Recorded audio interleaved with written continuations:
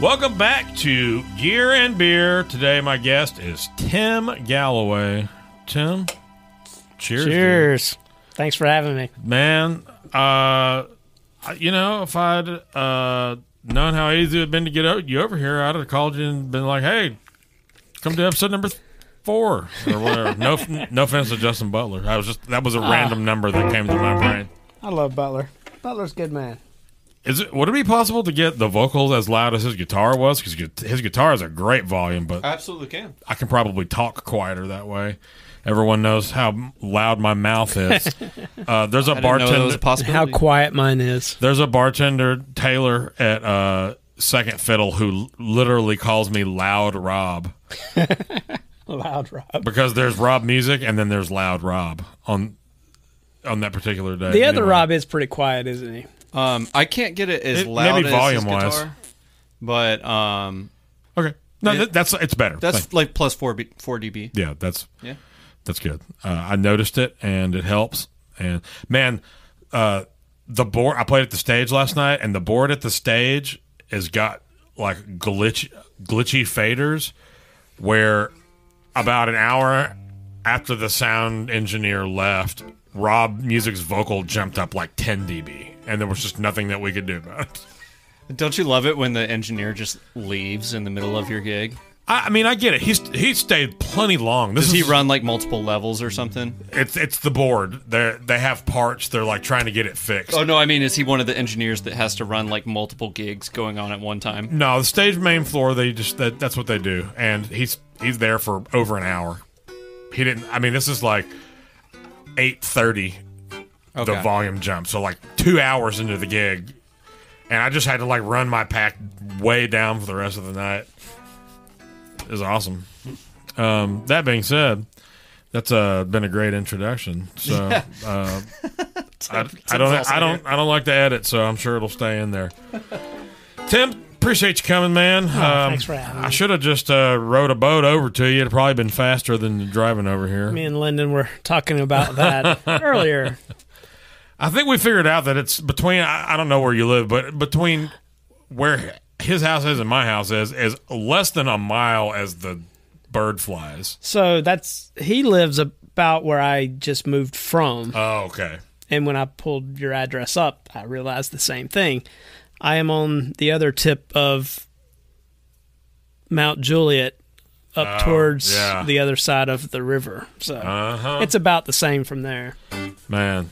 Build Crazy. a bridge, please. And get over it. But they won't, because there's like, I see all kind of signs posted around here about the people that don't want the development to come through and all the traffic and blah, blah. I was like, there's already traffic. Let's be able to get over there. Nobody cares. Could just patch it into Old Hickory. That'd be great. I could do that. It wouldn't really go through any neighborhoods. It'd like patch it in like right by a bridge. Shit, I don't care. We're on the ferries. Getting on a ferry would still be faster. Yeah, it takes 45 minutes to go 2 miles for me. Right, absolutely, exactly. Yeah, Mount Juliet's even worse, man. Yeah. It's like it's even further if you're coming here. Especially that part where you are. Yeah. That's like the least accessible point. There are more inaccessible points in Hendersonville than where I am. The next peninsula over, it's another probably 15 minutes just because of winding through. I understand. Little podunk streets. Anyway, now that we're down to 5 listeners, a shit about that. As people can see watching on YouTube, Tim has this 335 that we've been listening to while Lyndon and I were being awesome, and it just sounds great. Thank you. Tell me about this guitar. When you and I first met, you were playing this guitar and this particular Princeton. Didn't think to put a camera on it, so we'll take a picture of it and all right, put that in the video. I will give you stories of the gear first the beer portion of the podcast. Yes, let's first things first here on gear and beer. So, guitar amp first. Both have stories. Hey, man, whichever one you feel like starts your narrative. All right. Start with the amp just because it's in there. An ex-girlfriend's dad gave me that old Princeton. What year is that, Princeton? That one's a 67. 67, okay. Yeah, and they were cleaning up and found it, and it was his brother's, and kind of long story short, he gave it to me. And even after that ended, we're all still good and kept the amp. He was happy. Well, I'm sure he heard you play it once. It's like, by God, that amp belongs with that boy. I don't know if that's how he talks. I'm from a country place. You're from a country place. He was from a very country place. He was awesome. And then the guitar, that's a 69 335 that I've had for, oh my gosh, I bet I've had it. It looks like a closet classic. There's like nothing wrong with the finish at all. So when it looks new. When I got it, it looked, and the case, like the original case, it looked brand new. I only met the guy, I think his name was Herbert. And when I was back in Albemarle working at a music store, the guy wanted to sell it, make some money. And he came into the store and said, hey, I heard like you're a player and I want to sell it to somebody who's going to use it. And I admire that. I was, early 20s. He's like, hey, I need to sell it today. He's like, will you give me, it was $600 or $700, which was a lot for me at the time. So anyway, I wrote him a check, and he said, well, if you take it today, I'll throw the amp in for another $100, which was a 68 Princeton Reverb, which was brand new, looked brand new, which crazy. I already had one. So I sold it to a friend for like $110. Well, that same day, I was like, so good of you to pass it on. I already had it, and I was like, I always want to try to pay it forward. So I sold it to him for $110, cost plus 10%. So it was like, that's all right, pretty good. But yeah, guitar was brand new. It looked brand new when I got it, and it still does. It's kind of been, it's been all over the country, and it's still in good shape. Couple fret jobs, new tuners. That's a Tone Pros bridge. Everything else is completely, the same. But it's been old Tone Pro bridge. I have one on my Les Paul. It's in Texas. Nylon saddle sound good on this. Tremolo's pretty good, usually. But it's been my main guitar, one of my main guitars for 15 years. Do you find that your Bigsby works better in a warmer environment than a colder environment? Because that has been my experience of late. I have not. I'm sorry, really the opposite of that. Better in cold, worse in warm. I haven't really noticed one way or the other. Every now and then we'll get some friction points and just kind of make sure it's all oiled and nothing's stuck in the saddles, and it's usually pretty good.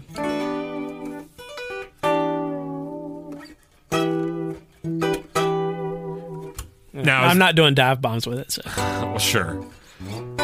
Would you say that this is your go-to for if you're showing up and you don't know what you're about to get into and you have to bring one guitar, that's the guitar you're going to bring, kind of a thing? I'd say this or a Tele. Between those two, I feel like can probably get through most things. I don't have an actual 335. I've got this Sheridan. It's an old one, but it's got minis, so it's not quite the same thing. It's a cool guitar.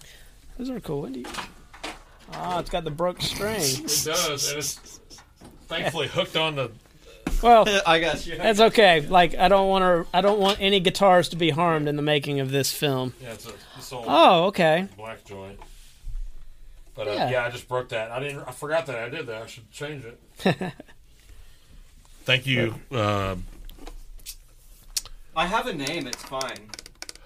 Lyndon. No, I was trying to think of what strings those were. I was going to thank the string company for my first broken string in like Peasants. 10 years. Oh, they're that's what they were. Oh, and all right. I don't ever use those. And Rob Music gave me a pack. I was like, man, try them. I love them. Thanks, Rob. They've got great snap, and boy, do they. We'll talk after. I have a feeling to know exactly what they are. I bet you do. Sponsors. I bet you do. Send us money. We won't divulge this information. Yes. We are for sale. That's not even true. But you can send us money. That is true. We'll put up Tim's Venmo handle. You can send him money. I'm all for that. I think it's a good idea, honestly. What we're here for.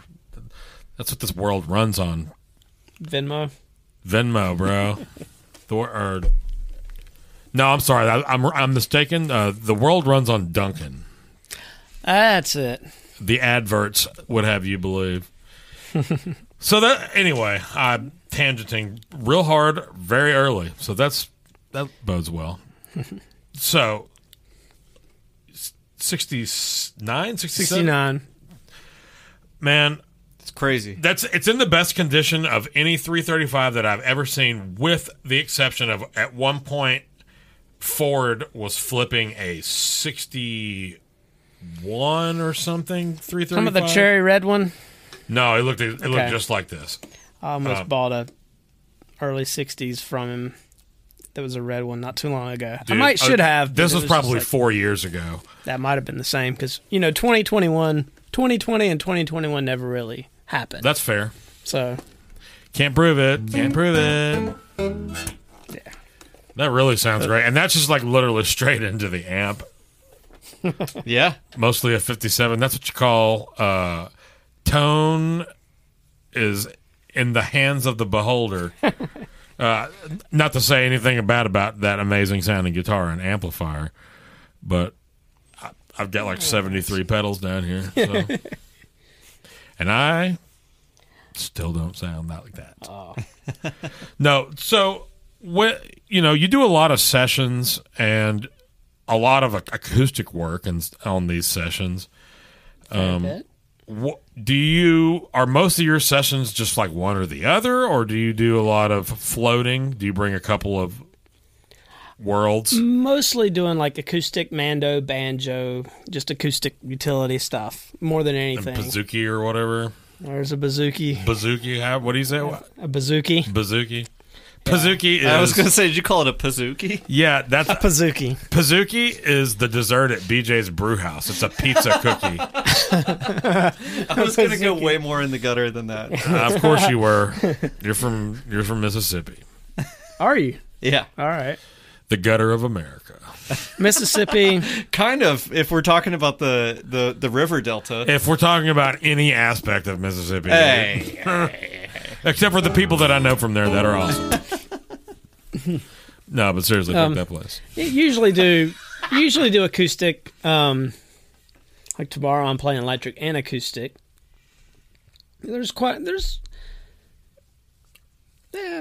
Do both fairly regular, and from my own place, I end up doing both a lot. Sure, but mostly, especially like pop country sessions, more acoustic than anything. Right on. Man, I like, even on demo sessions, like playing a couple of things and like, I don't know, just I feel like personally it helps. I can end up like seeing the song as the song better, as opposed to like getting in my head about the guitar part or the bass part or whatever it is I'm doing. So like moving from one point to the other just kind of like makes me maybe be more decisive or something. I don't know. The pressure's on. Yeah, maybe so. Maybe I'm just performing like a mofo.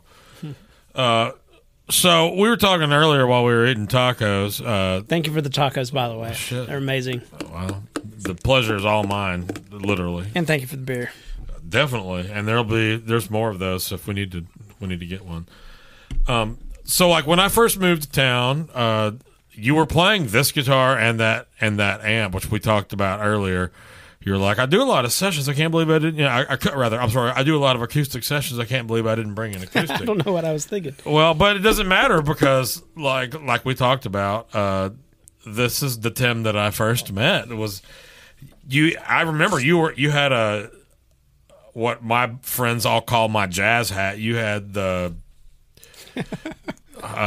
beret, forwards beret. Oh, the golf cap.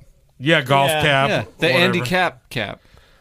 I used to wear one all the time. I don't know what happened to any of those, or I would still be wearing them. But they don't look great on my watermelon head. But you were the only other person in Nashville I've ever seen wearing one of those. So.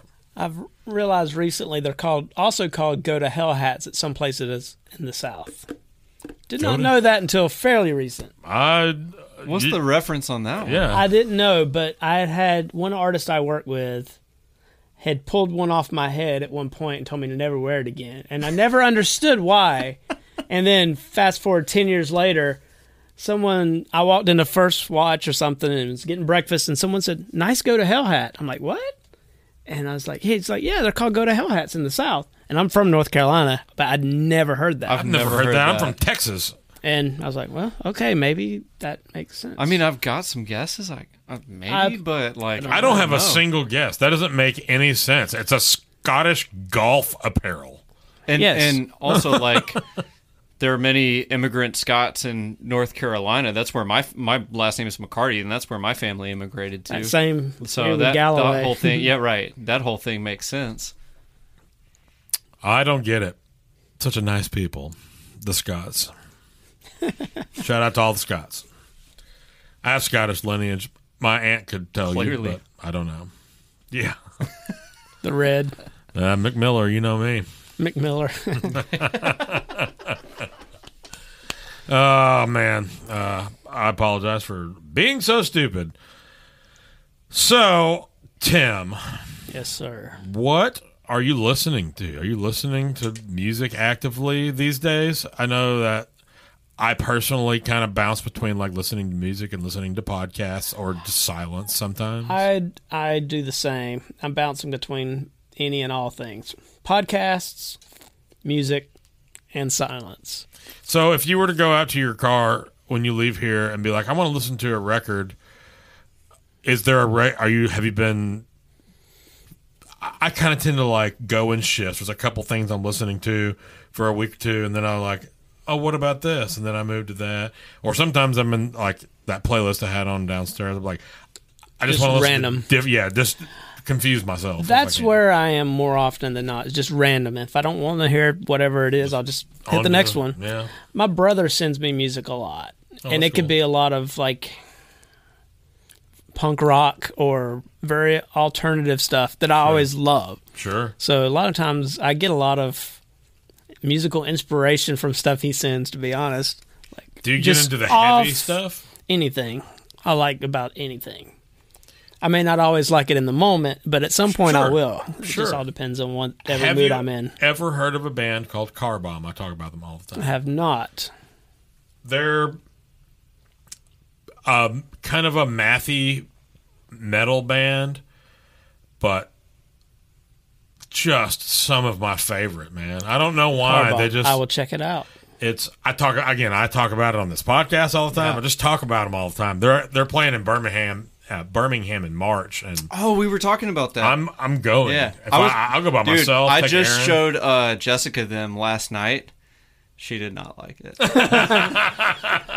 So y'all were going. Like, you play Dua Lipa for me all the time. I'm going to play you some of my shit. Yeah, man. how about some Car Bomb? Yeah. I see your Dua Lipa, and I raised you Car Bomb. No, but it is a really cool band, and it's a screaming, very heavy, very mathy kind of band. It's not like I would say an equivalent of like those aspects would be like a Meshuggah, but it's like not as old school as they sound, which is doesn't even. That seems like a weird thing to even say, much less. You're getting closer than a lot of other things by saying Meshuggah, though. Okay. Yeah, like totally. It's mathy and it's like still really groovy. All the parts are cool. Yeah. But it's also very smart, and they're like doing other shit around the thing that makes you go, okay. Yeah, you know what I'm saying. So I'll check them out for sure. Yeah. Anyway, do you go? Again, the last 2 years, as you just said, were kind of a wash. But do you still go check out stuff live at all? It's been a bit, and I wish before the shutdown. Were you? Occasionally. I have to remind myself. Like the last two shows, I remember going to, outside of local shows, watching friends play.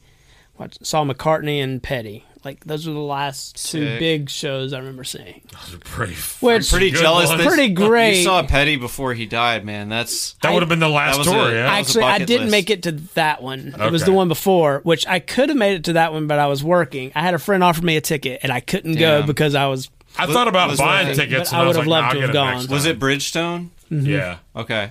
Man, so for me, I would love to see like, okay, so I've seen Bonnie Raitt, but she's one of my favorite artists of all time. I saw her with James Taylor in Wrigley Field, and the sound was just ass. I mean, she still sounded amazing, but dude, somebody like Petty or... I saw that show, that same lineup in Bridgestone, and it sounded great. Man, and I haven't seen a show at Bridgestone yet, but I would love to see one there. But like, I would Sounds pretty good considering. Man, artists like that, I would love to see in a theater. Sure. You know? Like Chicago theater, I saw Chris Cornell like 6 months before he died, and it was amazing. The problem is that artists like Bonnie Raitt and James Taylor are not going to ever be able to play in any theaters unless... No, she did Chicago theater when the Slipstream album came out, and that was 2013. But the tickets were $200 starting price, you know. I guess that makes sense. Just kind of price it to where that makes sense. She was out with John Prine because that Tree of Forgiveness record had just come out. I want to see more artists do things like residencies at the Beacon and Donald Fagen did one there for recently, I think, and other artists whom I can't come up with a single one off the top of my head. But City Winery, if they could find a good sound guy. I've heard great and I've heard some really good and really bad sound. I think we've gone to a couple of shows together, and there was one that was really great and one that was... The last Oz Noise show that I went to there, you familiar with Oz? I know who that is, yeah. Was as good as I've ever heard him sound. It was him and Dave Weckl and Jimmy Haslip, and they were just murdering. And sonically, things were right. Like, his guitar was enormous. All the low end was there. You could hear every nuance of Dave Weckl playing the drum kit. Amazing. The first show I ever saw there was Wayne Krantz, Tim LaFave, which Keith we Carlon. went to together. The very first one? Maybe not your first one, but my first one there. We went to that show. Okay, because I've seen him there twice, and I've seen Wayne once at 3rd and Lindsley, too. Mm-hmm. But the very first time I went there, I know Ken was there because I sat with Ken. I don't think that you were at this one I'm talking about. Anthony Jackson was playing bass at the first Wayne Krantz show that I saw. I was visiting, and we went together. Really? Yeah, I think so. I thought I went with Aaron. Doesn't matter. Yeah, either way, you couldn't hear Anthony Jackson's bass. You couldn't hear the kick drum. You couldn't hear the bottom end of any of the toms. It was... I've never even been in there, so I don't know surprising. About it. You haven't seen any shows in there? Mm-mm. Man, Eric Gales is coming soon. That's one that I want to see. That's going to be a fucking good show. That guy is a freak of nature. Yeah. Sure. He's like... He's got like gospel piano harmony chops that are ridiculous. Yeah. But on the guitar, upside down, backwards, right-handed guitar, left-handed. That still is like, it gets some of the coolest sounds that the guitar has ever made. But I can't think of something that sounds less comfortable than trying to do that. I mean, surely you guys have picked one up and tried to. I've got a buddy that plays like that I went to school with. I can't get it, man. It's so. I mean, it's mind blowing. Like that somebody would put themselves through that. If that's how you learn, you don't know any different. You're right. Absolutely. Mono Neon plays multiple instruments upside down, guitar and bass at an extremely high level. And slaps on both of them, which is even crazier to me because you think about the mechanics of slapping. Yeah. Typically you want to slap on the bass string, but if it's upside down, you're slapping the treble string and pulling the bass string. It is a very backwards, and he just is a murderer. You've seen that guy, I'm sure. He just a murderer, His man. Videos are hilarious. He is hilarious too. He is both hilarious and talented beyond measure. I mean, just all the kinds of things that he thinks to even approach from a musical perspective, like him playing along with people talking and all that kind of stuff. Like, I don't hear it. I can't hear it. It's all just waveforms.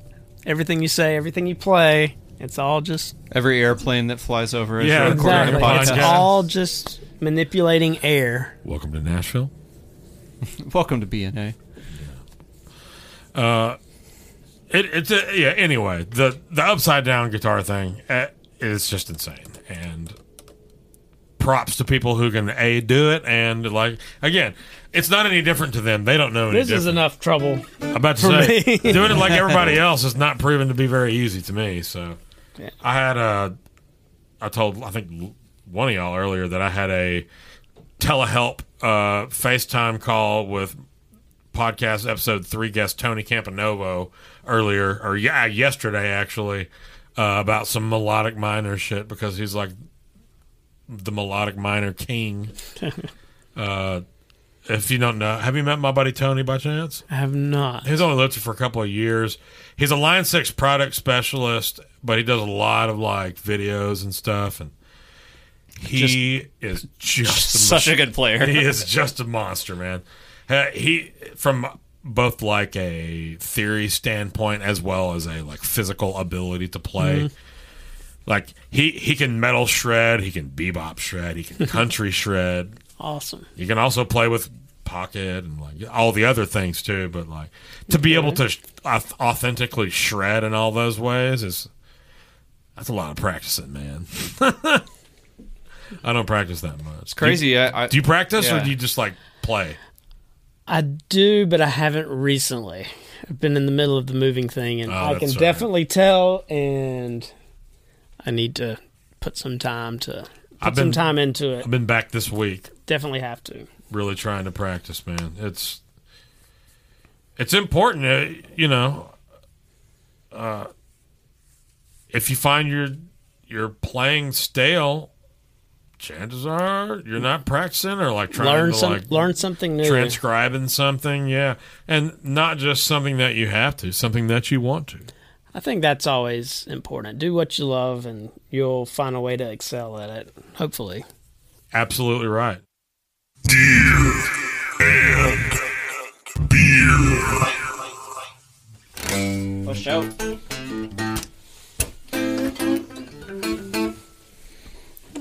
Volume knobs are very important. Absolutely. I use You guys are mine rolling. constantly, especially And the tone knob. it's better. So I put treble bleeds in all of my guitars except for my dad's 63 Strat. I haven't touched that. Just because in almost every other case, I find that anytime I roll the volume back, it Takes the top end off. but like to an unusable standpoint within like 10% for what the way I want my shit to perform, you know. I might have some guitars that have that in, or have had, and I may have taken it out of some too.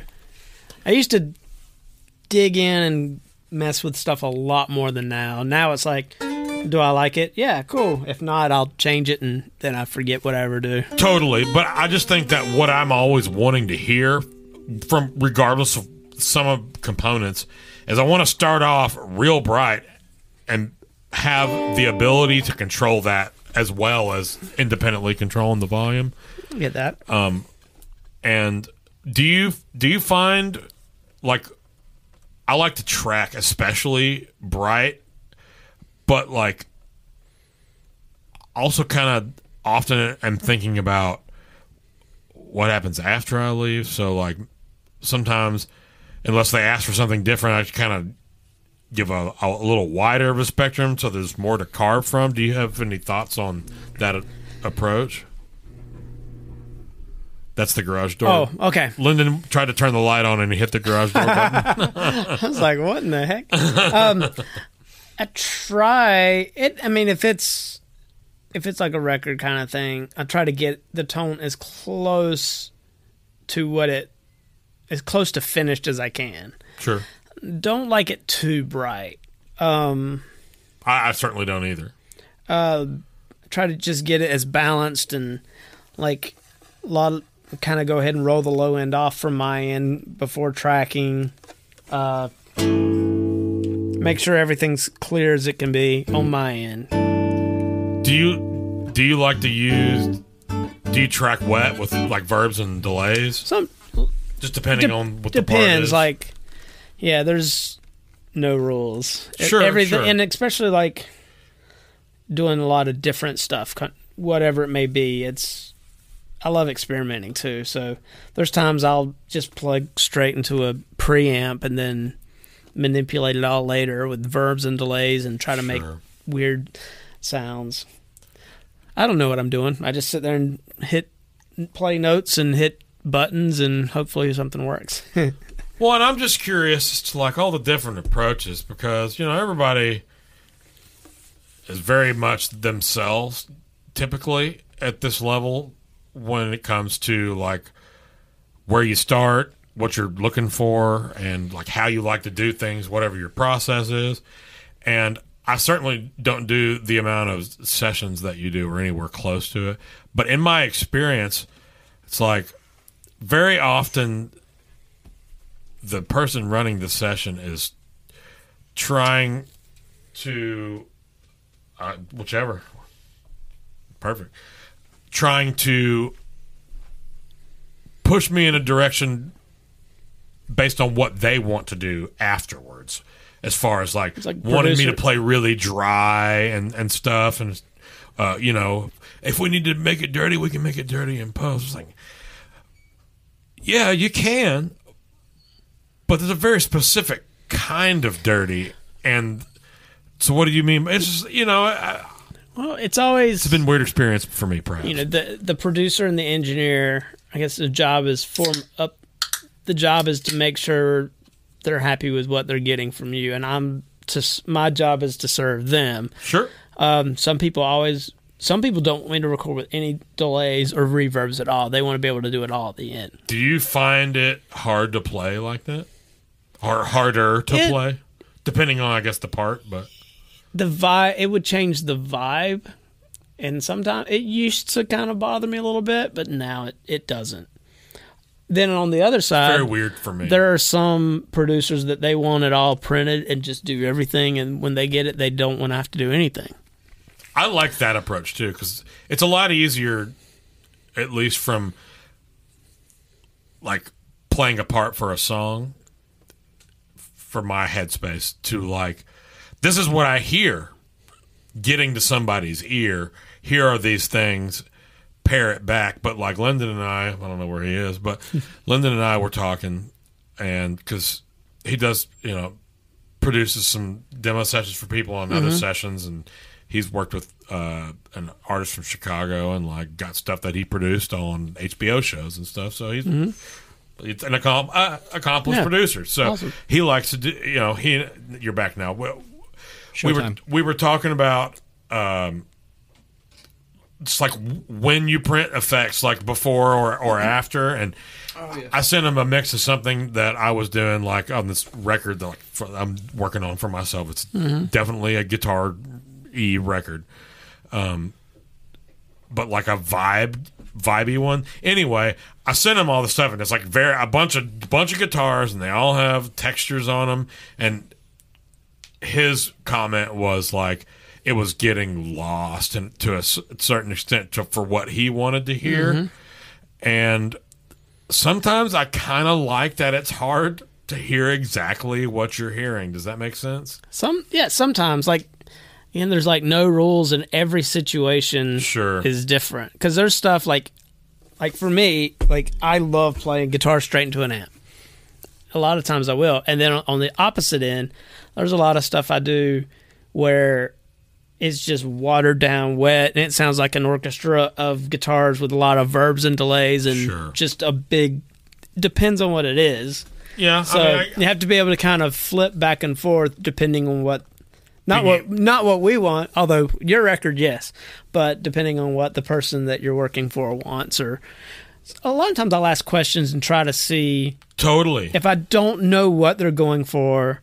Whether it be sonically or anything, I'll try to ask and kind of at least figure out where their headspace is so I can make their job easier. What kind of questions are you asking them to figure that out? It all depends. And again, every situation is different. It is so hard to try to and maybe being a little bit of an overthinker, I kind of want to understand what the big picture is so I can know what to do. What your place is. Right. Yeah. And especially when I'm working at the house by myself and I don't have someone else there. Oh yeah, cause, Giving you feedback on the spot. Like today, I was working for a guy from Switzerland, and like had a quick phone call and like, hey, what are you looking for with this or whatever. I can't even remember the specifics of the conversation. Like he sent, everything was kind of mapped out, but I was like, what else are you adding to this? Just so I know how much space to take up. Yeah, what's coming after you. Yeah, that's always one that I kind of want to know. Because there's a lot of stuff I do where it's like, incomplete. It's not, the guitar's not the last thing. It's like, hey, are you adding keys? Or what are you thinking? Or they haven't done a background vocal session yet. Right. And always, especially like, kind of like what space, try to find what space I'm occupying in a track. Like I don't want to take up too much to where they're boxed in, or sometimes I'll give them the option of some parts where it's like, if they don't add something on the top end of the frequency spectrum here, I'll add something, and then if they don't want to use it and they're going to put something else there, they can do that. Right. It just all depends. Sure. And that's very thoughtful of you, and it shows your experience in the whole process. And it's all figuring it out. Like I listened to, there was some stuff today I was charting for a session later that I played on the demo 2 years ago, and I'm like, what was I thinking? Yeah, for sure. And it's all an evolution. Like I don't know everything, and I will never know everything, and it's all just consistently just figuring it out, trial and error, ask questions. Yeah. If something doesn't work, you learn from it, move on. How often do you listen to sessions that you were on? If something comes out and I know about it, I'll at least kind of pull it up and listen, anytime I can. But typically you do a session and just move on with your life. A lot of times, yes. Probably healthier. Yes. a lot of times, but I used to always listen back, and I still will. Game tape is important, right? And that's exactly it. Review and adjust. Exactly. And it's like there's things that I'm like, unfortunately, I can remember a lot of what I did. Like, they must not like this. They didn't use it. What is it they didn't like? Why? Oh, that must not have worked with this picture. I'm an overthinker. So no, but I know what you mean. But it's very educational. It's not from it is just like, especially when I haven't worked with somebody a lot, I can learn how they're hearing things by listening to something finished. Yeah. And then when that opportunity comes back again, I can try to adjust. You know what somebody's vision is. Mm-hmm. And, sometimes like I've noticed certain producers love certain acoustics. Like I can remember this producer loves this specific acoustic from something they said, or they love how these parts kind of work together when I do something like this. Like I'm always kind of cataloging each individual person to what they like. That's both, or at least try wise to, and genius. The same way that a producer is probably calling you when they're familiar with you because they can hear you on the track that they're working on. Or a songwriter writes a song for a singer. That Galloway grease, baby. Let's get some. Yeah. Like there was a guy that had me do something, I guess this past weekend, and I've worked with him before, and I went and tried to find the last song because I didn't remember anything. It was on another hard drive. I'm like, what did I do on this to kind of just figure out whatever the vibe was? Because, could do stuff from, even done some like kind of metal stuff for some people, or something that's really like just there's all kinds of different stuff. So it's like try to figure out. Used to. I have to work them back up. But, no, I don't think that's true. But just... It's all it's a service industry, and it's about serving the person that's hiring you. So any way you can think or find a way to kind of appease the person hiring you, the better off you'll be. Man. And it's never about me. It's never about the guitar part. It's about way to look at it too. Well, it has. I think it has to be. But at the same time, you're still consulting yourself, and because at the end of the day, whatever part you play, even regardless of the data that you're taking in to shape that part, you're still your part. So you're still serving both the song as well as the person. You're just knowing where to start. It's like taking their ideas and putting my execution and personality into it. Totally. And it's an actor reading a line. Yeah, because you can't just do it and just have no heart behind it, or it doesn't translate. You have to find a way to make yourself excited about their idea to serve their picture, I think. And that's probably harder,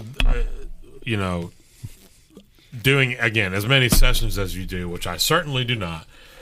But I'm just excited to create parts on the spot, regardless of who they're for or what, that's all. I've been excited about that since I was 11 years old or 10 years old, probably. I'm not doing it all day, every day for people, and you never know the quality of what you're working on until you show up a lot of the times. So that can get hard. I've heard horror stories. I don't think I've ever shown up to any single session and just like been in one of those scenarios where it's like, what do we do? What do we do with this? It happens. And then you hope someone can guide everyone to the direction they want. And every now and then, sometimes we'll all go off the cliff together because we're trying to figure. And sometimes we're all trying to figure it out, and something great happens. Sometimes it's like, well, this. You leave feeling really bad about yourself. Have you showed up? It's pretty rare, but it happens. To a session,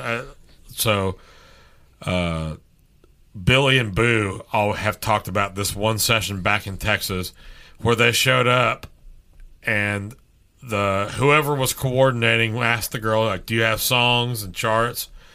And she said yes, and they showed up, and what she had were lyric sheets, and she would just sang the melody to them for like 6 tunes or something, and they were just like completely out of time and amelodic, and they just had to like turn them into songs or like cancel the whole session.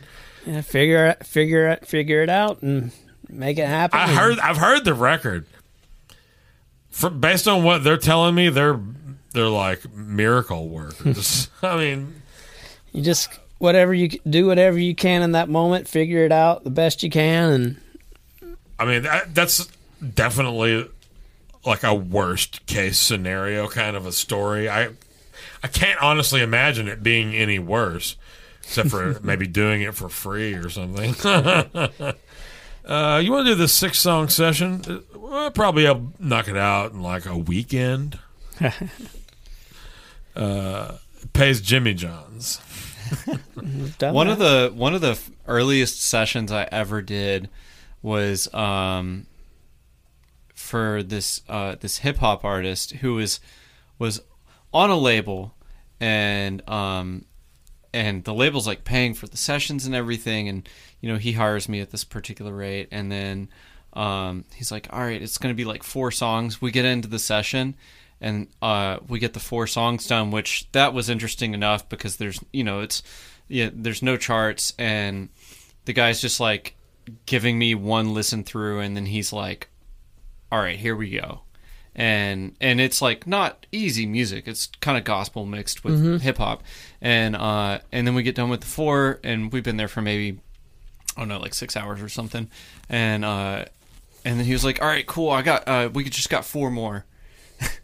And I was like, well, we have a contract. They sent a contract and everything. And then he like agreed to this rate, and then we did 6 more hours, and then they just never paid the rest that we agreed to on the contract. And I'm like, I'm not a lawyer. I'm also poor. I'm not about to hire a lawyer. They should have done you better than that. Yeah, right. Yeah, I'm sure that you typically don't deal with those kinds of things, but I'm sure that we've all dealt with something similar to that sort of situation. Maybe somewhere in the rear view he had a worst case scenario situation. I haven't actually had anything bad like that. Really? A lot of the sessions I know that I do are for people that I know that like my playing. And so I just, it's not a thing where like an engineer's. Most of my sessions have not been like just somebody knows me and they call me for a session just because that's who's available. I don't get it. I don't get a lot of those last minute scenarios. I'm not on that list or whatever. At least not here. And I feel like that's where you're going to run into that. It's like, hey, this chick called, got 4 songs. I don't know her. I have no idea what this is about. Pays this. Are you in? There was a lot of that back in Dallas. I did a lot of that in Chicago when I first. It's kind of how I started producing. Was there? Well, there was the artist that I worked for the most that I started producing for, but then other people that were fans of him found out that I produced for him, so they started hitting me up. But I wanted more clients, so I was charging a very cheap rate, and so then it would be like, like passing out a mixtape in the parking lot quality demos, and they're like, man, I think you really fuck with this, and then it's just you listen to it and you're like, oh shit, all right, here we go. But those were also cool because, like, I mean, you get to cut your teeth on some stuff. It has its value, and then you learn when to say no. You learn how to say no in a like sort of making them not feel like bad about it, sort of way, Yeah, it's all a process. Yeah, it's part Life of the process. Life is curation of events, bro. That's what it is. It is. It's all a process. And the ones who are good at it, curate wisely. But we all just love to play. Yeah, man. Totally. For sure. I think I told you we would do like a 4 or 5 minute jam. I feel like it was probably like 12 to 15 minutes. I think I started tracking like you guys just kind of went ahead, just kind of went for it, and I started tracking some. You'll probably have to fade it in, but I want to say it was like 8 minutes or something. The buzz was very strong at that point. Well, and by they, I'm definitely mean me. Don't call it gear and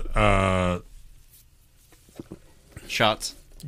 Well, we don't call it gear and juice.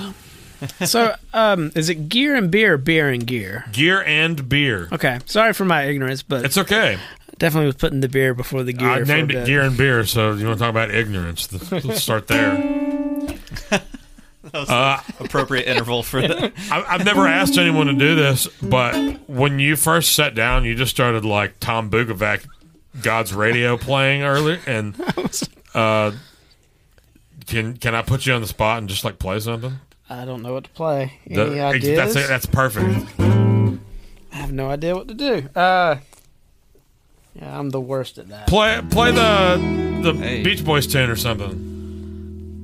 I've been messing with that tune. It's like I kind of want to figure something out with it.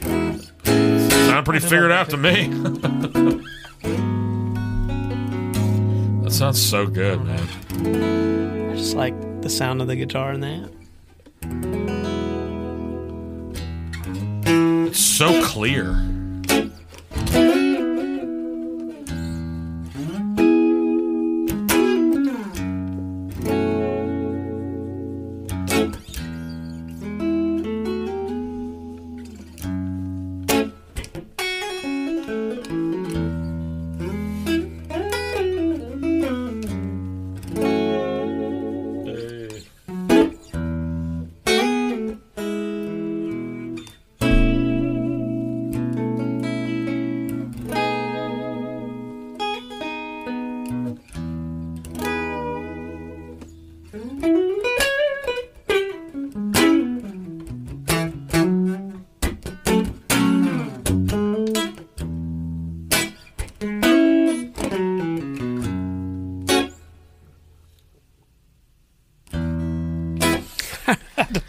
Your playing is so like intentional. I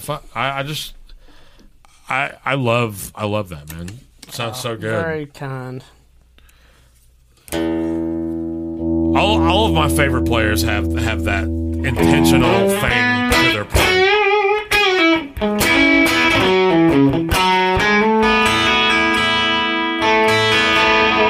I need to utilize this tuner. Man, that guitar sounds so major. You want to play it? Yeah. I don't know that I can, but I want to. I'm pretty sure you can. I don't know. I'm drinking space juice or whatever. I've been doing the same thing. Space cabbage or whatever. Yeah, space cabbage, bro. Is it space cabbage? Space lettuce. Space lettuce, yeah. They're drinking jazz cabbage, bro. I was like, Jazz that's a pretty great name. Space cabbage.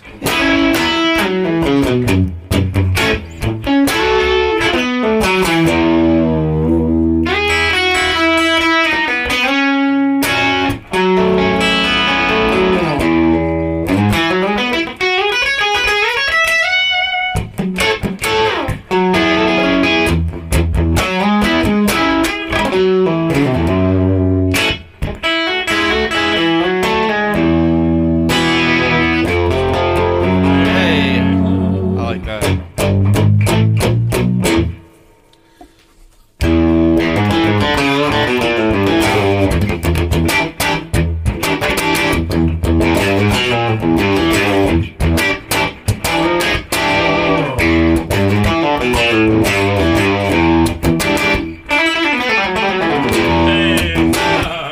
Man, I love your right hand technique. You have the whole like bent thumb thing going on.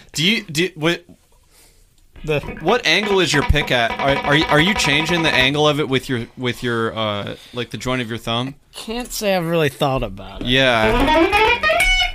See, it's straight right there. Yeah, Yeah. the pick's straight. They're pretty perpendicular.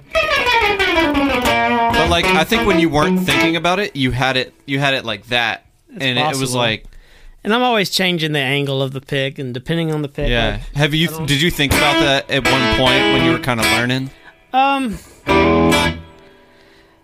I've had to relearn a Yeah. lot. Like, especially playing more acoustic.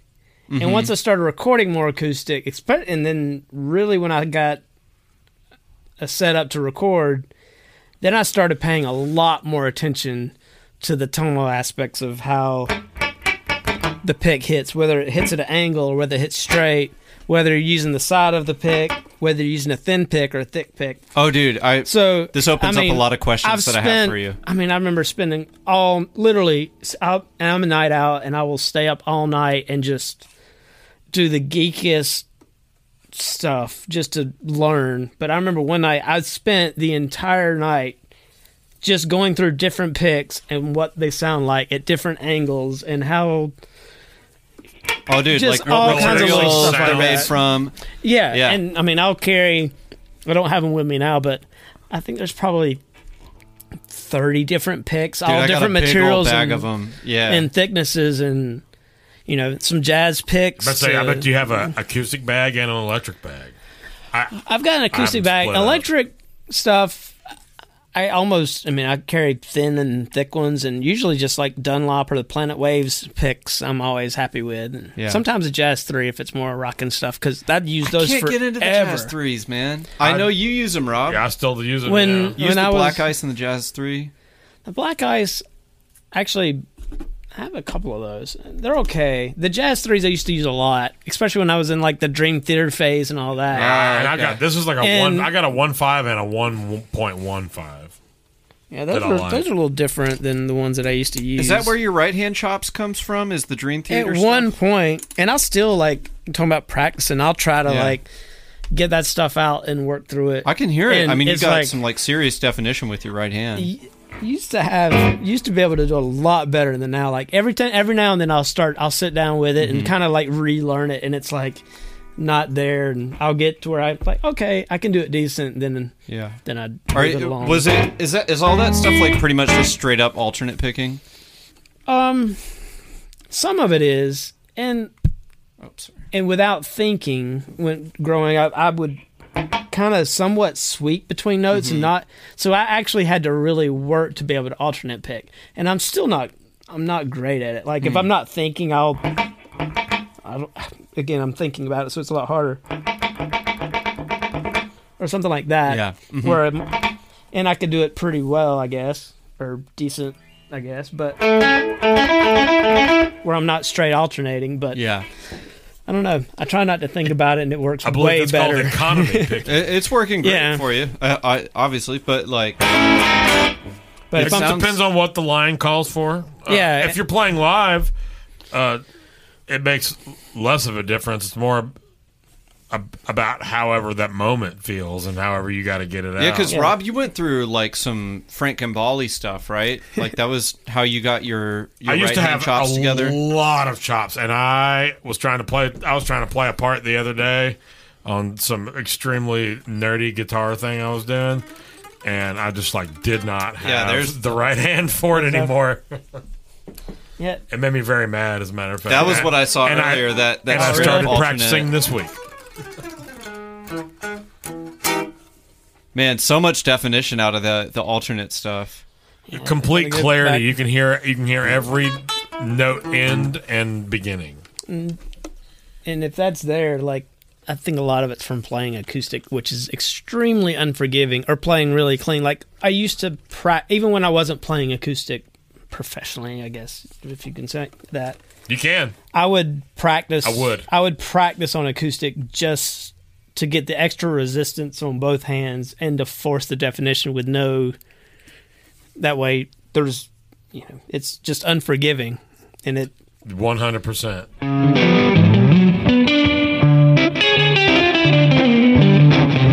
You are listening to the Gear and Beer Podcast.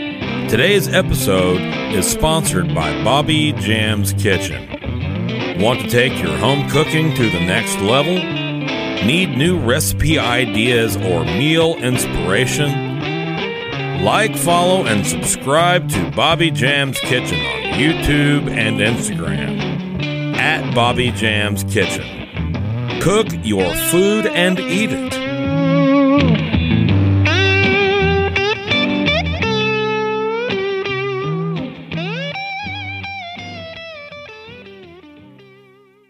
Yeah, so around here, they're especially bad.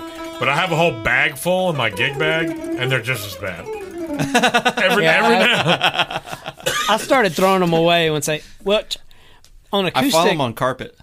On acoustic, I love like the blue chips, and I've had the same handful of picks for years, and they haven't worn. The blue chips have so much high end on the front end, though. They do. And can be useful at times, and there's times it's too much, and it's like, okay, I need to grab a 2.0 Planet Waves pick or something different to get that doesn't have the same high end. Do you like a blue chip at all on an electric? Does it make a difference to you? It can be a little bright, but I use like regular, like pure nickels on some guitars, which take some of the top end. Like my old, like what strings are these? If you don't mind me asking, I meant to ask you earlier, and I just forgot, and so instead of forgetting, usually like D'Addario's on most stuff. Those look like D'Addario's because they have the coloration. Yeah. Oh yeah, EXL 110. These are the NYs. Oh, the NYXL 110s. They're great, man. I just like them through on quick. some. And fortunately, like I don't really kill strings. I do. Yeah, he does. I don't kill strings either. My sweat pH just fucking. Like I pulled a guitar out of the case the other day. Somebody came over and like, do you have anything with P90s? And I have like an SG Junior from like the 60s I had. He's like, what else? And I was like, I've got a Les Paul.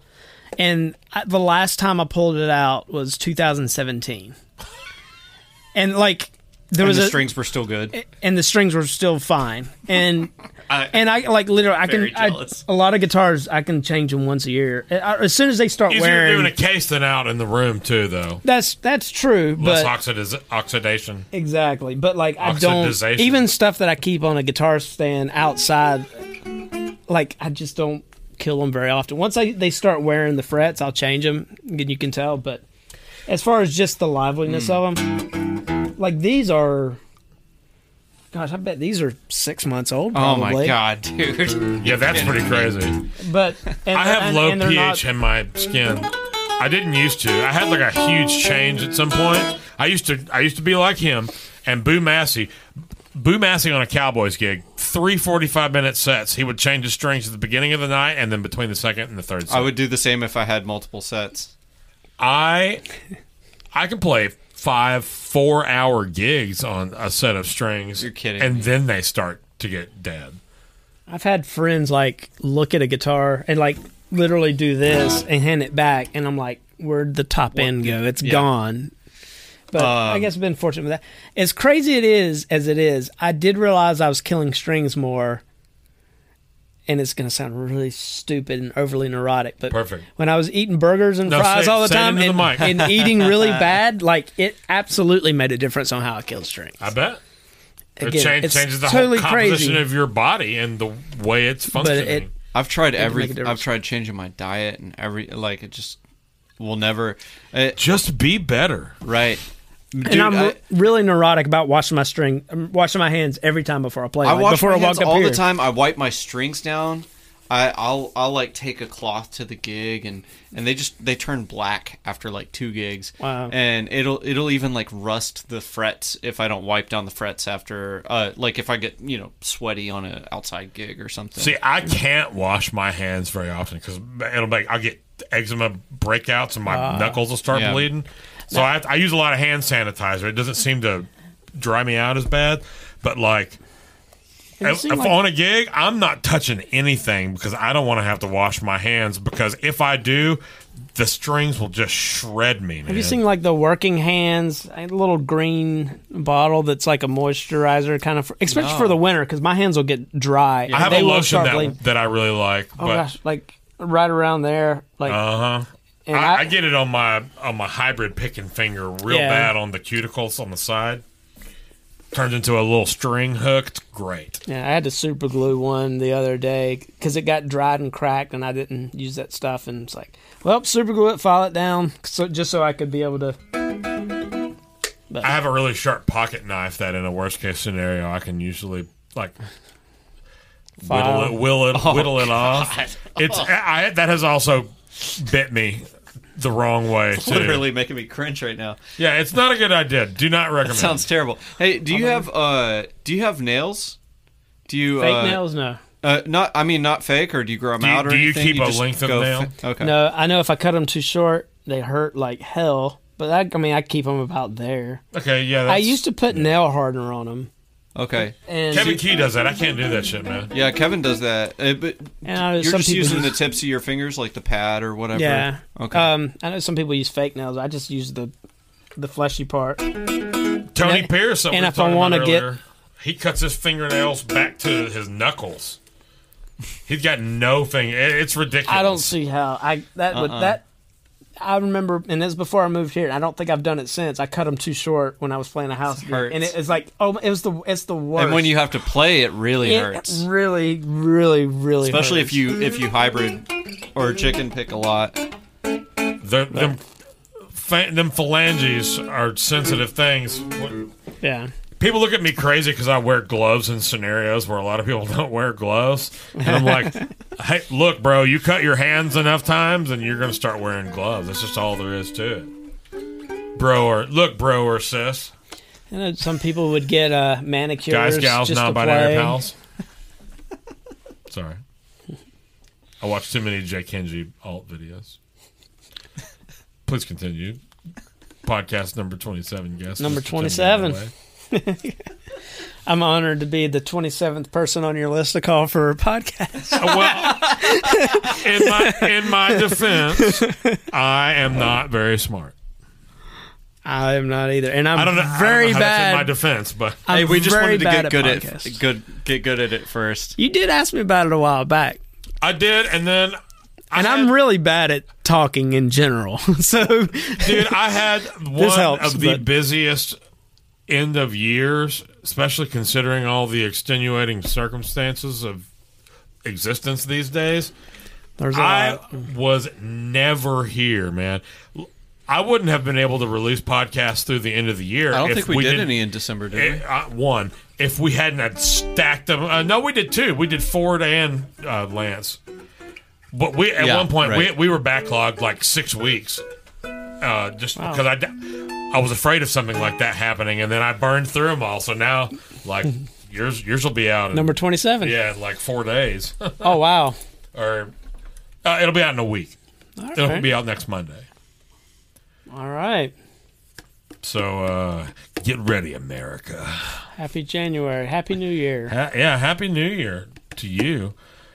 So I did you say that you brought another couple of guitars? I did. You said a Telly, right? I do have a Telly with me. Linden. Switch mount? Yeah. Would you mind grabbing that for him? Absolutely. Is it in the front or the back of that double case? I have no idea. You can grab whichever one you like. What else did you bring? My Strat is there. If you grab the Strat, you can grab the whammy bar in the bag as well, please. I can tell you about either one or whatever you want to know. Or you ask me questions, I'll answer the best I can. I just want to hear the other two instruments that you thought enough of to bring to a dorky podcast. Telly. Yes, sir. It's like a custom shop.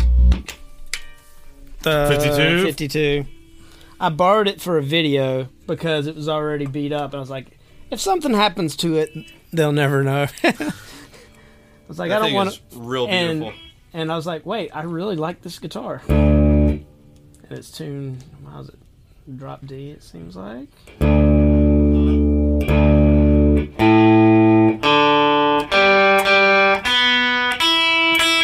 Yeah, Telly. There you go. There you go. Volume knob.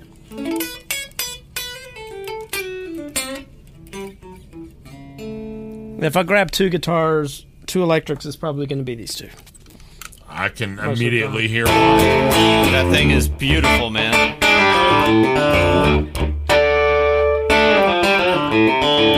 Is that all your wear, or was that a road worn? It's a relic, which I borrowed it because it was already relic.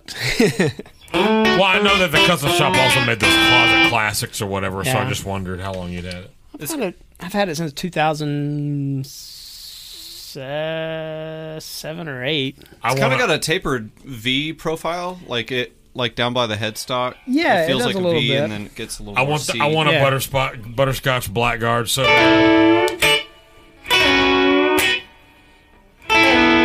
that what this is considered as a butterscotch? Yeah. Seems like it. I think that's the color. I do too, but sometimes they call it blonde, and I also have color deficiency. So, Gotcha. So yeah, that's you, the thing. You particularly sound great on that guitar. yeah, those hands are special. Very kind of you. Yeah, not kind of me. I'm not the one playing that beautifulness.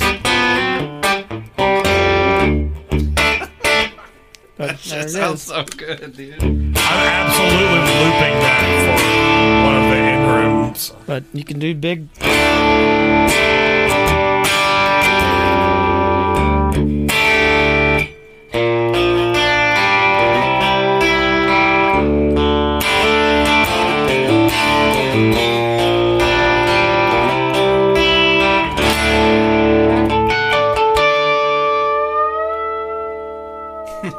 Yeah, man. There you go. I love behind the nut bends. Those are my favorite. Every now and then, I'll grab for one on an SG or something and be like, oh, man. You don't have much room to work with on that. Especially not on my SG. This one's going to get close to needing some frets. Every guitar over here needs a fret job. And I'm not even kidding. Literally every guitar I own isn't. It's just, I don't know how.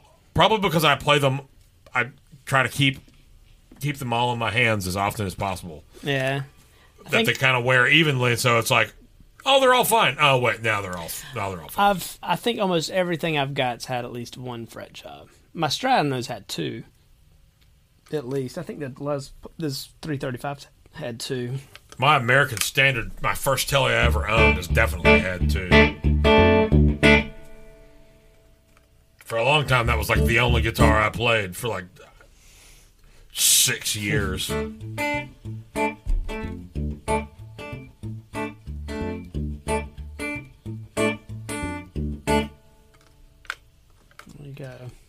Everything that everyone is hearing is his guitar, his amp, a 57, and a fathead ribbon, mostly 57 in this mix. And I'm not putting any post. Although I just boosted the fathead a little bit, and it makes that low end just like a dB. Yeah, I'm not putting any plugs or anything on this. Well, love just cranking a Princeton up and get the grit out of it.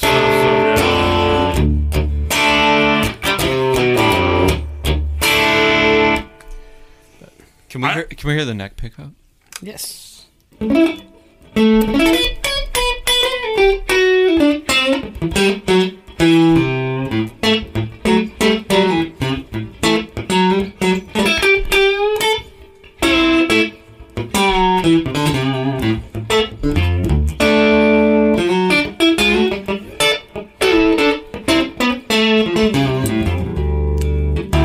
Have either of you ever played a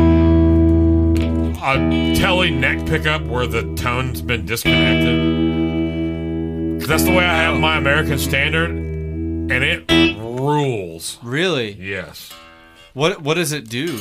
Probably Makes it brighter and ballsier. brighter because you don't have the resistance. Yeah, the resistance is gone because it's not connected at all. It's just like straight to the switch. It's awesome. I mean, that makes sense. I was having because trouble with Muddy. I would never roll the tone off on a neck pickup on a telly. The only time I've ever done that is on that Nash with the humbucker in the neck when I'm like trying to like play a jazz thing. Yeah, I was gonna say maybe a jazz thing. I would never do that with a telly regular neck. I'm not Julian Lage, and everyone knows it.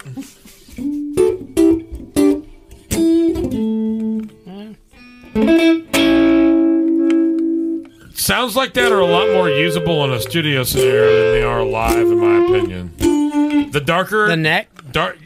just a darker sounds. To my ear, you have to really shape darker sounds in a live scenario in order to find your spot in the mix. At least to my ear. I like darker sounds on the bridge pickup if you want to be more busy but not intrusive. Like if you want to play a lot of bullshit, put it on the bridge pickup and turn the tone down a little bit. And that also makes it punchier, at least on my guitars, because there's a lot of really bright pickups. Seems like I might have heard this on a podcast, but it's like there can be magic between something bright and something dark put together. Oh yeah, absolutely. Because then things have their own space to sit in. And I do use the bridge pickup and roll the tone back a lot. Yes, absolutely. That's, but it's still enough to, I'm about to say it's a lot until it's just enough. No, I meant when he had it all the way open. That's a lot of high end. That wide open sound that's funk guitar all day, because you're cutting so much of that bottom. Exactly. My first thought was Roller Coaster of Love.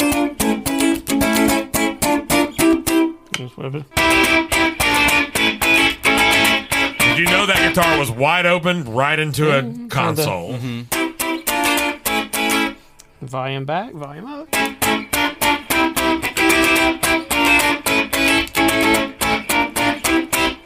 What a badass guitar part. It's so simple, but it's badass, man. It's badass. It really is. I think another simple but badass guitar part, that Vegas gig I was telling you, we were playing Separate Ways by Journey. I thought you were about to say Mr. Big Stuff. No, it's a great song. That guitar part. Will you grab that Strat? Yeah, will you absolutely. grab that whammy bar as well? I'll show you that too, just while we're here. Hand me that telly. Hey, will you grab me a beer and a taco and a nap? Thank you, Landon. Hey, was my dog okay when you were down there? He's there. Yeah, he was fine. Nothing was destroyed. He hadn't thrown up or anything crazy. He was standing around looking cute. He is great at that. You said front pocket? Whatever the only pocket is on that guy. Fair enough. There should be a whammy bar in there. Oh, wow.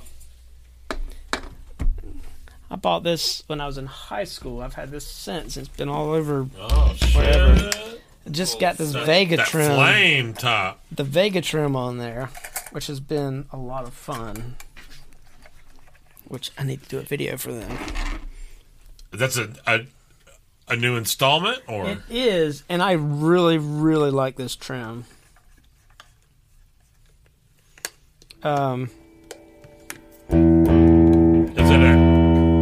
like a comparable alloy, or is it some like crazy sustainy kind of a job? To me, it's pretty neutral sounding, from what I can tell.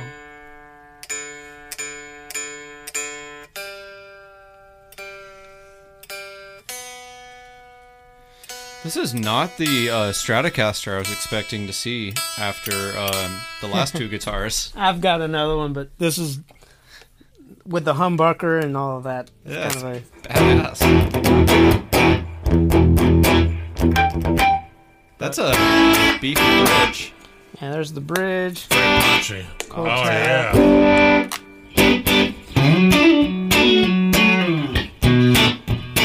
That's bitey. That sounds great.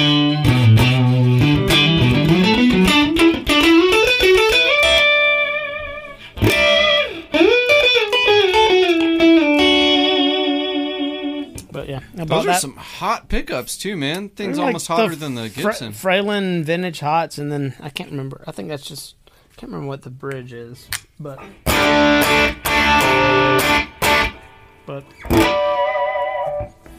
fun little Sounds awesome. Strat. That neck is extremely bitey. Look in a good way.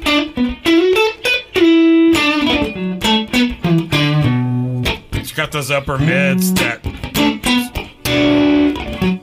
aggressive sound.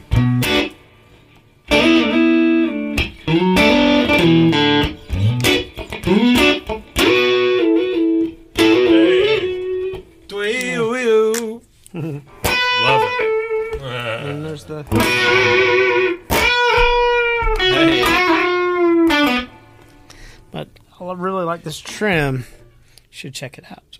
That's Tell me the name one more time. Vega. Vega trim. Okay.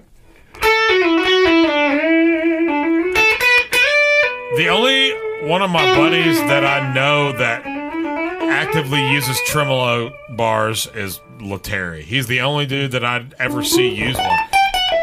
And he's got like Jeff Beck game. He doesn't use it as annoyingly, but I love using it. I do not have Jeff Beck game, but I love using it. Mark's got that Jeff Beck game. I don't either.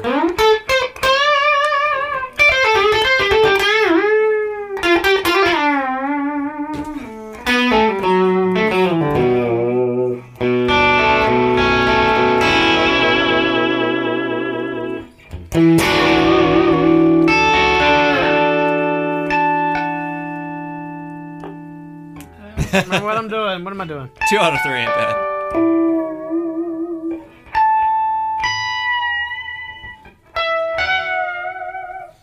That is It's almost a King Crimson-y. yeah, that's a great sounding guitar for sure. Coil tap. The tap actually sounds really nice on that. I would say it's the first time I've ever heard both sound good. Usually the non-tap is very muddy. It's like a 500K pot for the bridge, 250 for the other, so you kind of get the best of both worlds. Totally.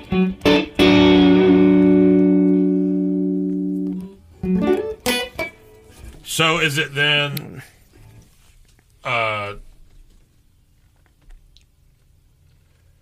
is it the same control setup? Volume, tone, tone?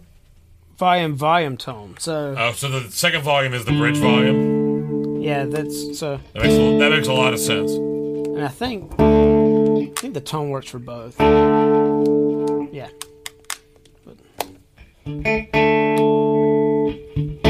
So it's kind of like an active blend. Ooh, I like the blend with the Can tap. blend Yeah, it. that's cool. It's really clear.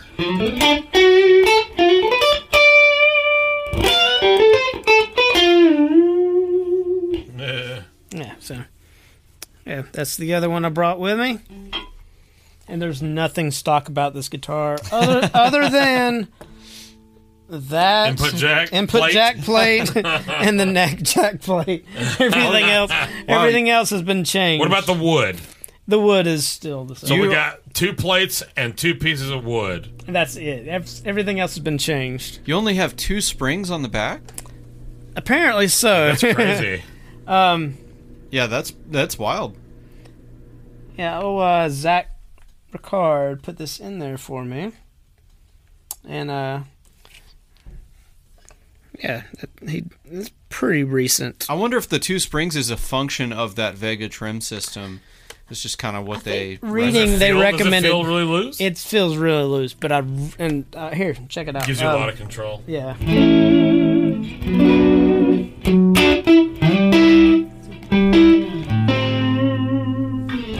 yeah, you've been light on that. Yeah. Check it out. I'll try. While I finish my beer. It's also heavier than I thought it might be. Oh yeah, that's pretty. Yeah, I use it a lot more than. That's what you said. You can say it's pretty touchy. I could not play that in tune for at least 10 minutes.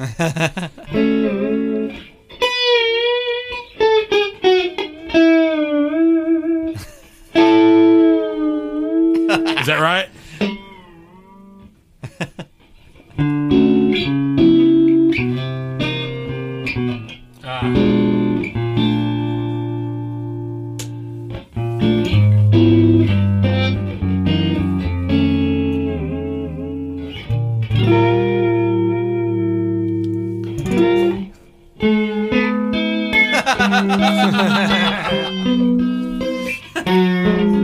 Don't worry, we'll cut this out. No, don't. Is that right? Is that right? Hang on. Didn't you see the sign?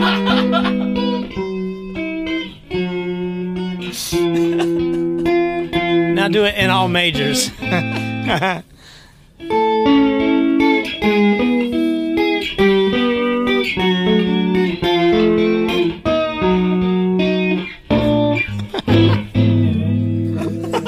Is that right?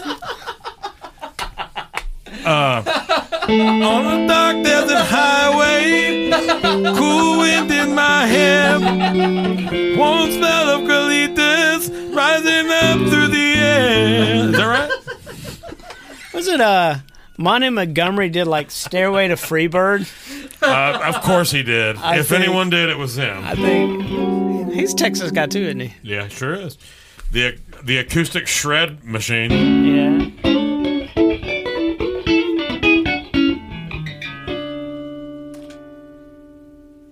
I dropped my pick, but it doesn't really make a difference at this point.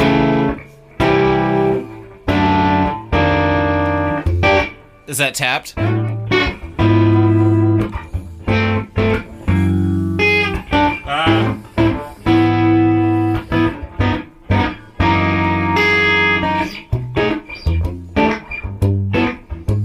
That guitar doesn't have the same, like, just natural wood resonance the other two have, but it does its thing. It's a cool thing, man.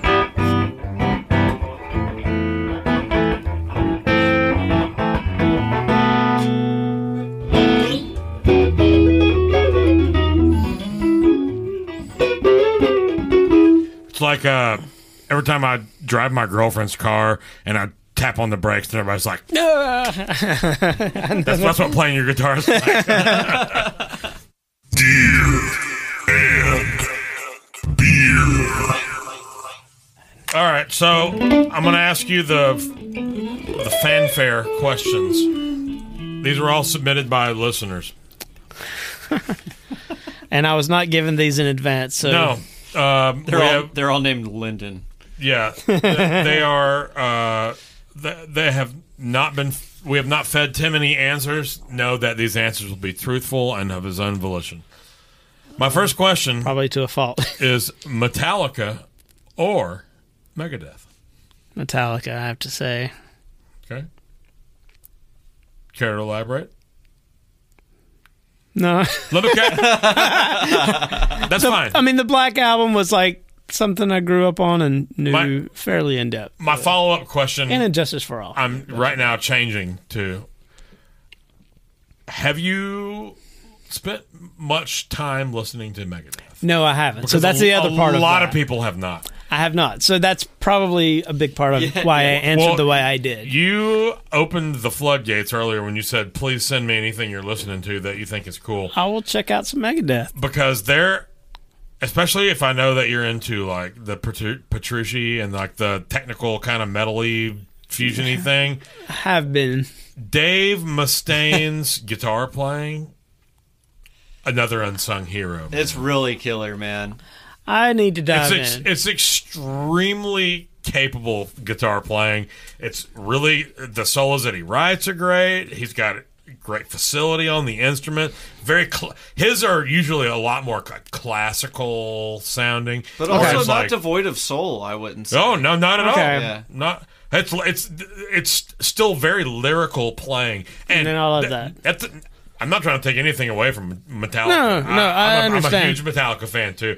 A lot of times, people pit those bands, or at least back in the day, they used to pit those bands against each other. It's like, well, Dave Mustaine used to be in Metallica, so if you like him, you can't like Megadeth. You're not my friend anymore. I don't care about that stuff. So I don't either, but I find that most often people just haven't listened to much Megadeth. I have not. They know like Symphony of Destruction. I can't even say I know that, to be honest. Well, you've got some listening cut out for you, I sir. do. That'll help me get back to the house. Yeah. without a speeding ticket, hopefully. So, in line with that last question, you have to pick one, and that's jazz or metal. That's tough, because I can't say I've dove in heavy to either one. None of that matters. When I used to go to the gym, metal would be good. If I'm just chilling, jazz is probably better. So it depends on the mood. Those are such opposites. They are. And I do listen to both, but I can't choose one. Would you say that nothing else matters? I would say that... I'll tell you what. I was going to quote a song title by Dying Fetus, but it is so abrasive. I'm sure it is less appropriate than the name of the band. It is insanely less appropriate, which is why I have not... You remember that so you can tell me after this, because I want to hear it. Easily. Just pick a song title on any of their records. Jazz. I like that choice, too. The improvisational nature of the music alone, I think, makes me pick it. All right. What's going on with that?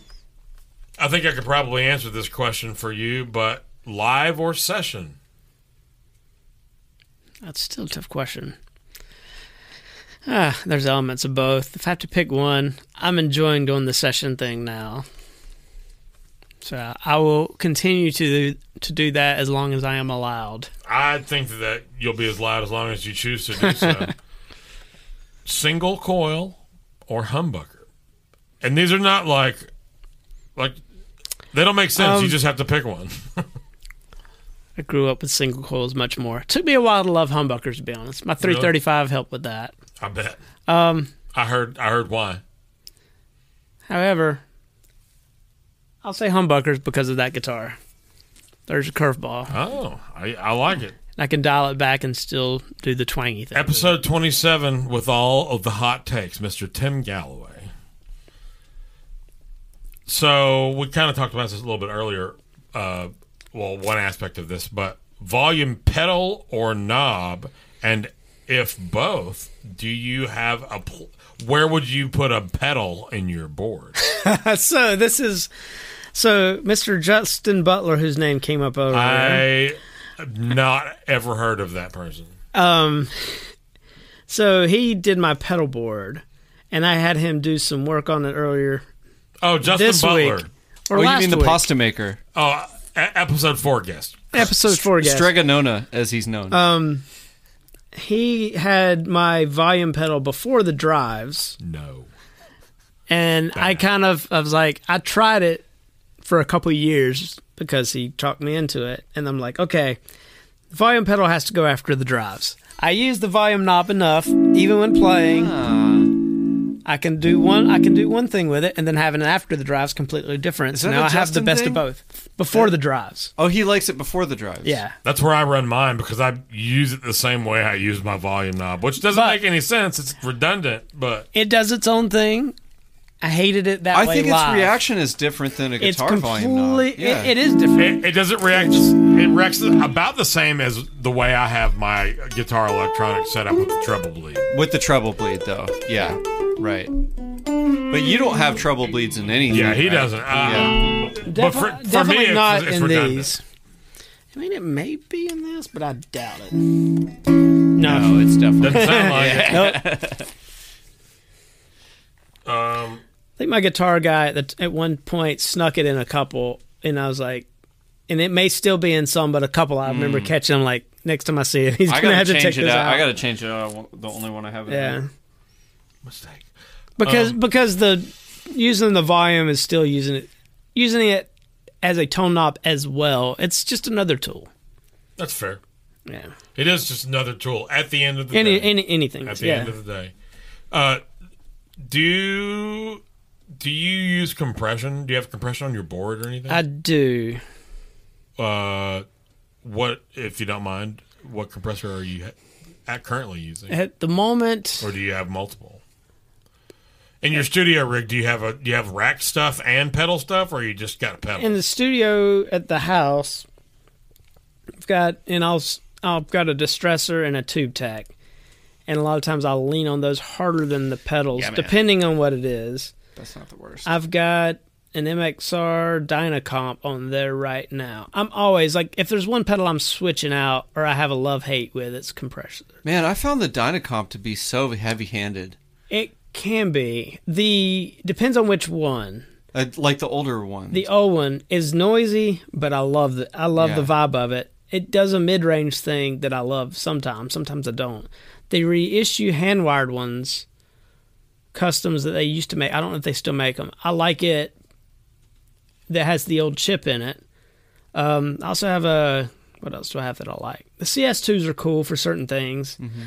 I'm always that's one that I just swap out all the time because I never love it very long. Pedal, right? What's the trendy one? The Cali 76? Yeah, I know some people that love those. It depends on which iteration, because a lot of people swear by the big body, but then I've heard it's the different. Slide rig, the compact, that small sounds one. great. Some love that. And they've got the regular the origin or the original or whatever. Yeah. But just the small box. Have I shown you the Fairfield Accountant? Uh-huh. Have you seen that? It's a pretty squishy sounding one, right? It is, like, in the most minimal setting, it is still noticeable. It reminds me of like the Greer fish press. Yeah. I've got an Analog Man Bicomp.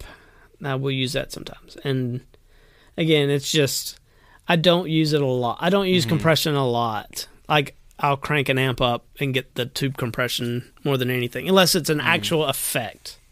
Yeah, right. You're trying to get that 80s, 90s clean, squashy thing. Yeah, and you got the Dynacomp and the CS2 for that. So. Yeah, they all.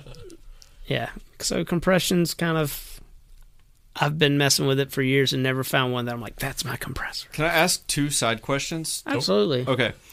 One, when you're tracking at home, what microphone is your go-to for an acoustic? And the second question is the same thing, but for electric guitars on an amp. I've got an old 414 that I use a lot on acoustics, and I love it. Oh wow! Okay. Like the old, not the brass capsule one, but the EB, like the first version of the nylon capsule is the one I've got, and I use that most of the time. And sometimes I use a 57 too. On an acoustic. Yeah, like in combination, and sometimes just a 57. Really? Where do you put the 57? I don't tell people. I mean, because people that say they hate 57s on acoustic, I'll send them a 57 on acoustic and not tell them, just to trick them. And it depends on the vibe of the song. I mean, is that like if the acoustic is with? Could you do a 57 on an acoustic by itself if that's the only acoustic track you're sending somebody? I have. If it's more like a raw, gritty, because the mid-range focus is different than what. Where do you position that 57 if you do that? Depends on the guitar. Really? A lot of times, like where the body meets seems to be a good spot. Sometimes angled down. My 28, which has a lot more low end, sometimes the 6th fret pointed in. Sometimes just being above. It all depends on the part. That is not the answer I expected from you. I mean, there are a lot of other ones I really like, but that's what I have. At the moment. Unexpected answer is what I have come to expect from Tim Galloway. That's really cool, though, man. I'm going to have to mess with that because I've done it a couple of times at home. Just been like, wow, this sounds spectacularly bad. It always depends. Like, sometimes it is spectacularly bad. Sometimes it's really, really cool. And sometimes if it's like multiple parts, sometimes having one doing that, they kind of can work together in a cool way. Yeah. On electric, I've got like one of the old Unidyne 57s. Okay. And it's really cool. Or a regular 57.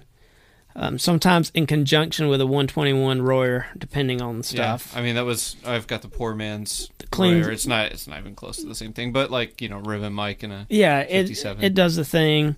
Especially like clean stuff and when it's by itself, I like it. A 421 and a 57 is cool, which for some of the more like I love 421. Big rock stuff I was doing earlier, it was those two in combination. Like I went through a TG2 and summed them together and blended them. Yeah. So you have kind of fit Chandler. Mm-hmm. Those are great, man. I find 421s to be kind of mid-rangey.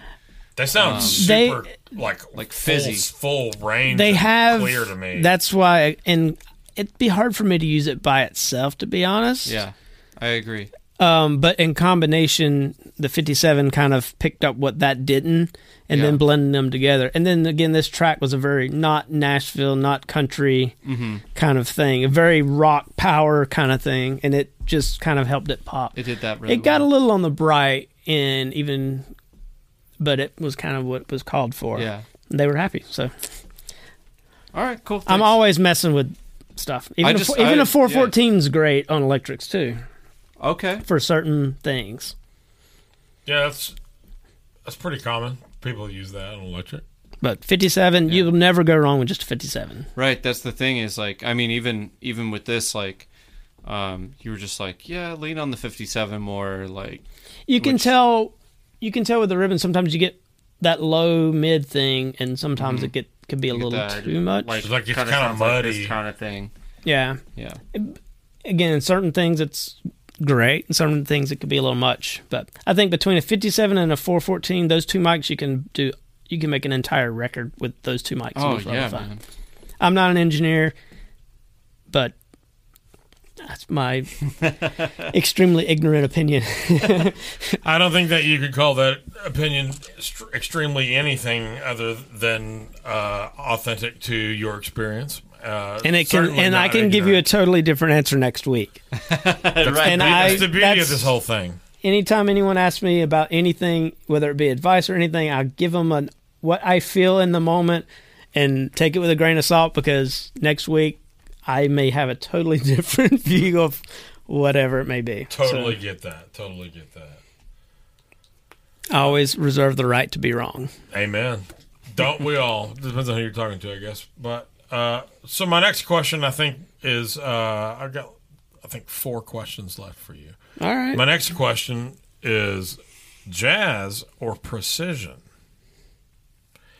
I know that's a depends kind of a question, but I'm not asking for it depends. I'm asking you to pick one.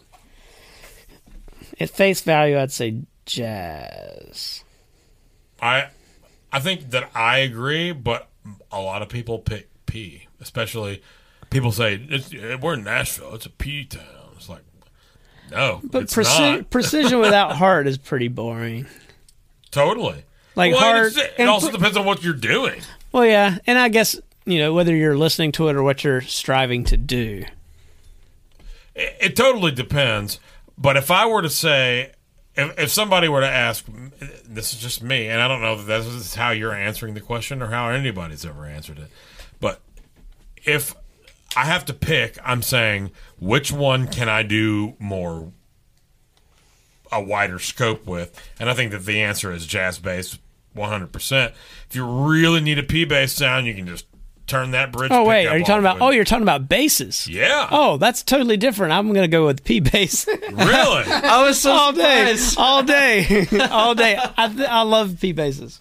I mean, I do too. And I can't even tell you the difference between a P bass sound and a jazz bass sound. But a lot of times I hear something, I'm like, "What is that?" And it's a P bass, and I always love it. So, Rob, I understand what you're saying, but I I was just- find that I like P basses more often. When something feels great, a lot of times it's a P bass playing it. When something sounds great and it's not as much about the feel of the bass part, a jazz bass is often in that moment what it gives you more sounds. A P bass, no I mean, matter I trust that because you're probably amongst the three of us the most it's a more savvy of it's a more bass limited playing. I mean, I haven't tonal heard you play spectrum bass, from a but- P bass. and then if we really dive into it, it all depends on whose hands it's in. So, Well, sure, but that's not the question. My question is, if you have to pick one, and you pick P bass, and I totally get that. My 65 P bass is one of the finest instruments that I have ever held in my hands. I play it all the time. It's amazing. Sometimes I have flats I can throw on it if I need that. I tend to just keep steel rounds on it because that does make it a little more versatile. But I can do a country gig with a jazz bass. I can't do a gospel gig with a P bass. I can, but it won't be stylistically authentic. fair enough. But I think that you can get away, and a lot of dudes play jazz basses on modern pop stuff, on old classic country stuff. A lot of P bass too. Don't get me wrong. A lot of Stingray in this town. A lot of Guild Starfire in this town as well. See those occasionally. I haven't gotten into Stingrays yet. I love everything that Craig Young's ever played on one, but I can't make it sound good at all. Tone is in the hands. It totally is, and it's like, it's to a certain extent, yes, guitar, but I feel like it's even more for bass, especially when it comes to finger style, because there's a lot of different things that you can do with the tip of your finger that you can fix with a pick that you can't change the composition of your fingers and the way you attack a string. You know what I'm saying? Like, if you don't like the way this pick is sounding, like you can go through 3 or 4 of them and maybe suss that out.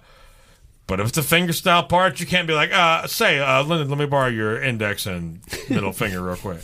You know what I'm saying? You just gotta you gotta figure it out. And for that reason, and I play a lot of bass gigs, but for that reason, bass is really frustrating for me to play because I cannot often achieve the sound that I'm going for. I think that you've got thick fingers. You know what I'm saying? Yeah, short and dense. Yeah, you got bass player fingers. To me, your tone sounds I good got than I Vienna could ever sausage get. and And I play 4 some fingers. some bass gigs, but I don't think I could ever get the tone that you get on bass. And Try I'm playing jealous too of hard. it. No, man, I don't think that's it, because I think that sometimes because I'm not as skilled as you on bass, sometimes I see you playing softer than I would play a line, and it's possibly because you have more facility and you don't have to try as hard. I certainly have more facility than none. I do have some, Yeah. but in comparison to being able to grab a guitar, and I could just get there a lot quicker. And I struggle with what I'm hearing on bass. All right, my last 3 questions for Welcome back, Tim. Tim Galloway. Everyone shut up. Do you have... No, let me rephrase that. Whenever you guys are done laughing at me, we can finish. I'm laughing at Tim, dude. I'm laughing with Tim. that was great. I accept all of it. Whatever you guys are throwing down, I'm picking up. It's fine. You said hi to somebody, and I look, and I just see just white light, and I can't see anything. Yes, the the boss of the house is home. Oh, okay. I was giving us a quick salute so that I don't have to do latrine duty later. So you're stuck on Music Island. Okay. You have your 335 and your Princeton, or whichever axe and amp That would you probably choose. be it. Yeah. If you get a pedal, what's that pedal? Memory Man. I think that's the second time somebody said that. I believe that's what Ford or somebody Yeah. said. Old Memory Man. Yeah. That Big would body. be- Yeah. I've never actually played an original, Oh, an OG, they're but so good. I've heard a lot of recordings where someone has played on them. Well, I guess I'll just have to go find one. Thanks, Tim. You're welcome. Do you? No, not even do you. Off the top of your head, I don't want deliberation. If you have to pick 3 records to listen to for the rest of your life right now in the next 10 seconds. Maroon 5, Songs About Jane, Weezer, the Blue Album, Beatles, Abbey Road. I don't think that... Off the top of my head. I don't think that anybody's ever picked those before. I think that's great. Somebody's picked Abbey Road before, surely. I don't think so. I think that we've had a Beatles record, but I don't think it was Abbey Road. I think it was Revolver. Yeah, that would probably be about number 4. Pinkerton would be up there for me. I like The that record a lot. It's a Weezer album. The Yeah. agency from the 1800s. So now, Tim Galloway, All right. guest of episode number whatever this is that I said right. earlier, gentleman scholar, I am neither. sweetheart of a human being. You are now in what we dumbly call the King's Court. Your choices are Albert, BB, Freddie, or X. Then what was the last one? King's X. All right, go through those one more time. Albert King, BB King, Yeah. Freddie King, King's X.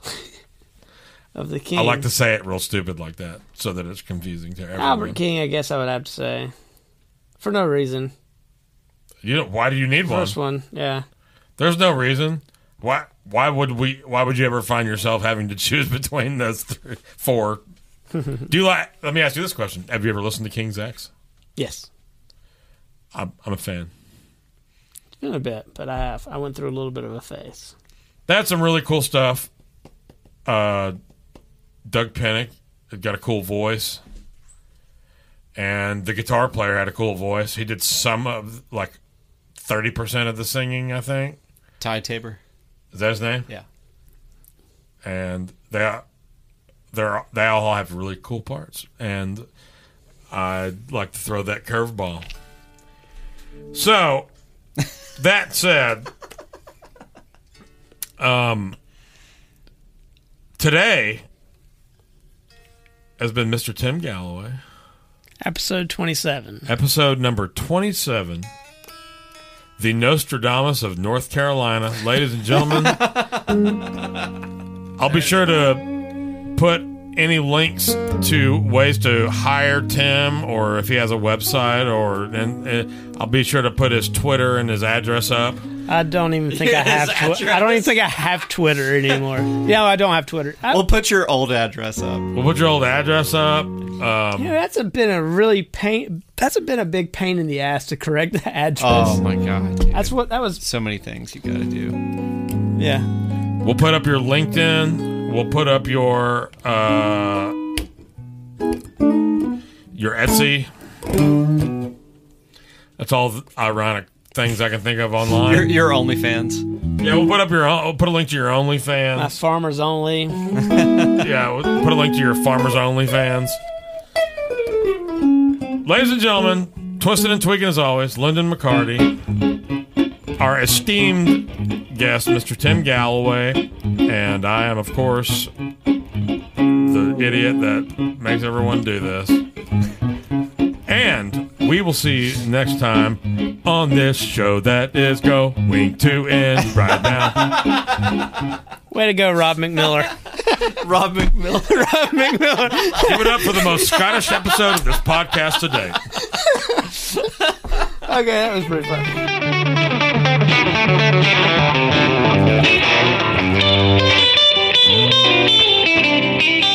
Thank you for listening to the Gear and Beer Podcast. Make sure and subscribe and turn on notifications for our channels, and if you haven't already, follow our Instagram and YouTube channels. We truly appreciate your support and ask that you please tell anyone you know whom you think might be interested in our podcast about gear and beer to help us grow and continue bringing in great guests from around the industry and beyond. Thanks again, and until the next episode.